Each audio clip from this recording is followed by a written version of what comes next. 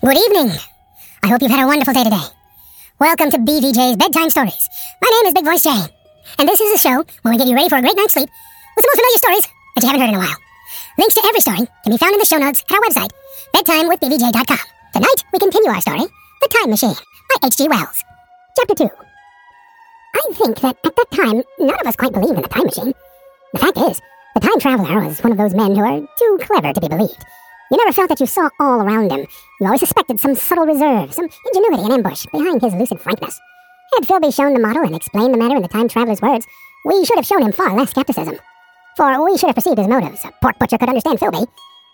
But the time traveler had more of a touch of whim among his elements, and we distrusted him. Things that would have made the frame of a less clever man seem tricks in his hands. It is a mistake to do things too easily.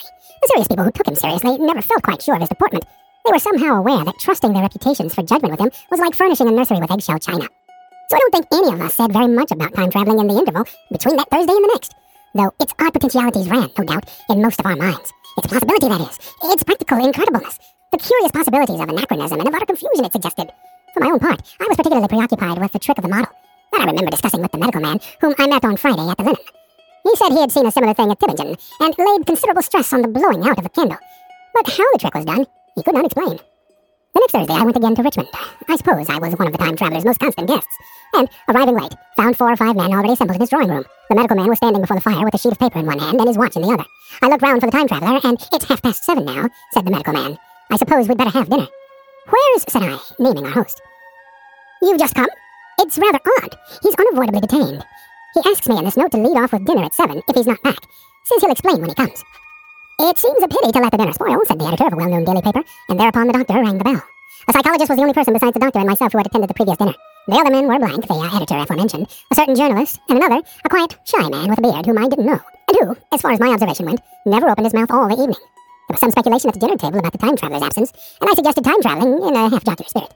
The editor wanted that explained to him, and the psychologist volunteered a wooden account of the ingenious paradox and trick we had witnessed that day week. He was in the midst of his exposition when the door from the corridor opened slowly and without noise. I was facing the door and saw it first. "Hello," I said. "At last!" And the door opened wider, and the time traveler stood before us. I gave a cry of surprise. "Good heavens! And what's the matter?" cried the medical man, who saw him next. And the whole tableful turned towards the door. He was in an amazing plight. His coat was dusty and dirty, and smeared with green down the sleeves. His hair disordered, and as it seemed to me, grayer, either with dust and dirt, or because its color had actually faded. His face was ghastly pale. His chin had a brown cut on it, a cut half-healed. His expression was haggard and drawn, as if by intense suffering. For a moment he hesitated in the doorway, as if he had been dazzled by the light. Then he came into the room. He walked with just such a limp as I have seen in footsore tramps. We stared at him in silence, expecting him to speak. He said not a word, but came painfully to the table, and made a motion towards the wine. The editor filled a glass of champagne and pushed it towards him. He drained it, and it seemed to do him good, for he looked round the table, and the ghost of his old smile flickered across his face. "What on earth have you been up to, man?" said the doctor. The time traveler did not seem to hear. "Don't let me disturb you," he said, with a certain faltering articulation. "I'm all right." He stopped, held out his glass for more, and took it off at a draught. "That's good," he said. His eyes grew brighter, and a faint color came into his cheeks. His glance flickered over our faces with a certain dull approval, and then went round the warm and comfortable room. Then he spoke again, still as it were feeling his way among his words. "I'm going to wash and dress, and then I'll come down and explain things. Save me some of that mutton. I'm starving for a bit of meat." He looked across at the editor, who was a rare visitor, and hoped he was all right. The editor began a question. "Tell you presently," said the time traveler. "I'm funny. I'll be all right in a minute." He put down his glass and walked towards the staircase door. Again I remarked his lameness and the soft padding sound of his footfall, and standing up in my place, I saw his feet as he went out. He had nothing on them but a pair of tattered, blood-stained socks.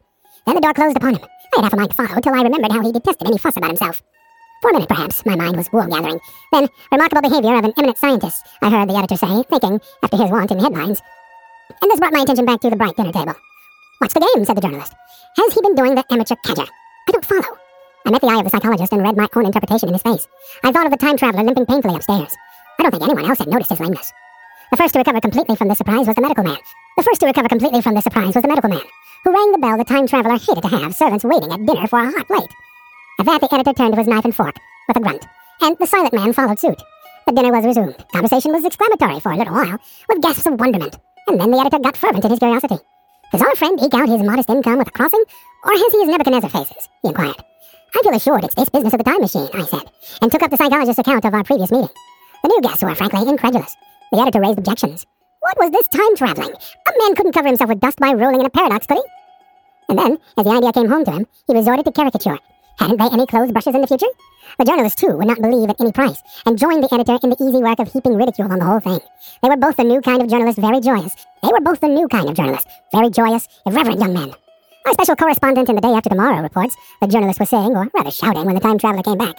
He was dressed in ordinary evening clothes, and nothing, save his haggard look, remained of the change that had startled me. "I say," said the editor hilariously, "these chaps here say you have been traveling into the middle of next week. Tell us all about little Roseberry, will you? What will you take for the lot?" The time traveler came to the place reserved for him without a word. He smiled quietly in his old way. "Where's my mutton?" he said. "What a treat it is to stick a fork into meat again." "Story?" cried the editor. "No," said the time traveler. "I want something to eat. I won't say a word until I get some Peptone into my arteries. Thanks. And the salt." "One word," said I. "Have you been time traveling?"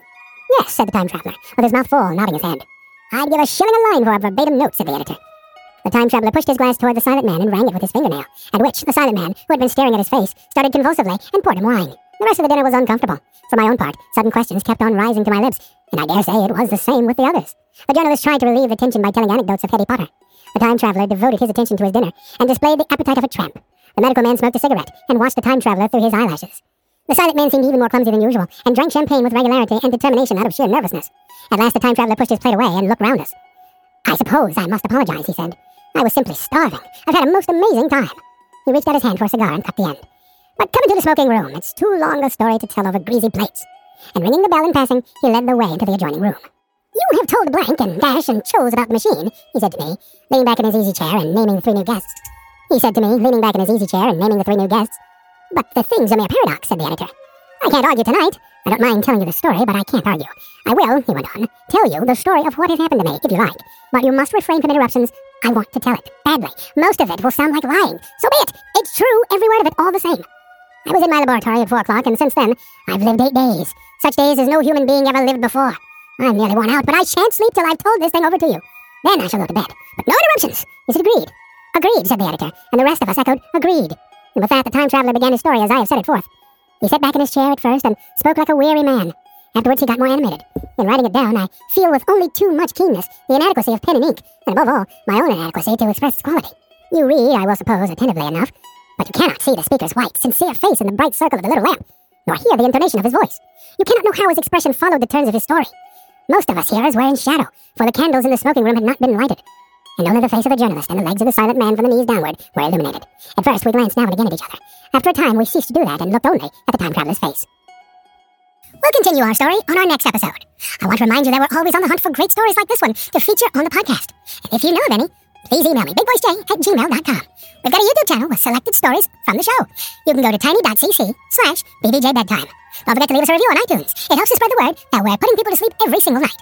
And if you'd like to support the show, there's a Buy Me a Coffee link on every page and post. Thank you so much for listening. Good night. Diamond Club hopes you have enjoyed this program.